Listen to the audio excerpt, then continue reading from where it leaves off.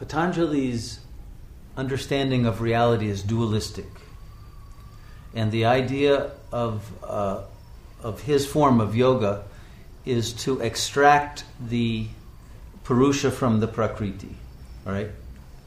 Whereas the yoga of the Bhagavad Gita, which is leading more toward the Advaita position, is about recognizing that subject and object are separate, but then at a higher level we want to know what is the source of both of them. Okay? And reunite the two, not keep them as separate poles of reality. So there has to be a purification of the soul in which you disidentify from the material body and all of the complex of identifications and fixations, right? And desires, fears, etc. So the yamas and niyamas aid in the process of purification. But if you just then remain in that state of the Purusha separated from the Prakriti, there is an alienation from the world, from life. It is almost a kind of nihilism.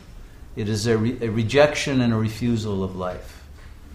Whereas the Advaita position is no, we don't reject life. We just want to see life as it truly is, not with the veils of ignorance, avidya, that come in the way. Once we have purified those veils, we want to re-engage with life, but now with our purity of intention, our capacity to love completely liberated, and our intelligence liberated, so that we really have something to offer the world. The problem of the ego in its impure state is that it suffers from aggression, from consumerism, the greed, and from evasion. Okay? These three. It wants to evade the truth, it evades deep relationship, it evades commitment, and it wants to get as much as possible, and it's furious when it doesn't get its way. These three types of reactions to the world create misery, pain, dukkha, right? And so to lead a life that is not filled with misery and suffering, but one of bliss, of joy, of fulfillment, one has to go through this process of transformation. It's the same process the Buddhists call the Eightfold Path. And it's the same process that even goes on in Christianity and monastic orders, except it stays in the dualistic form. And so the monks are stuck in their monasteries and are afraid to deal with the world. We don't want to be afraid of the world and be fearful of being contaminated, but instead have the power to help the world be free of their illusions and suffering. Right?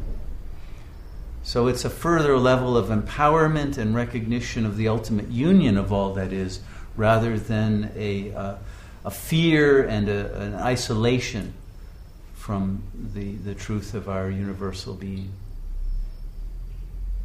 Okay?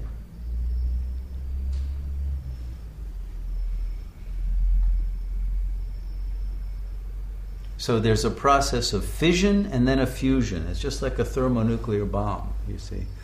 There has to be the fission first, the separation of spirit and matter, and then the higher level of reunion, where the source of light and the source of awareness are recognized as the same.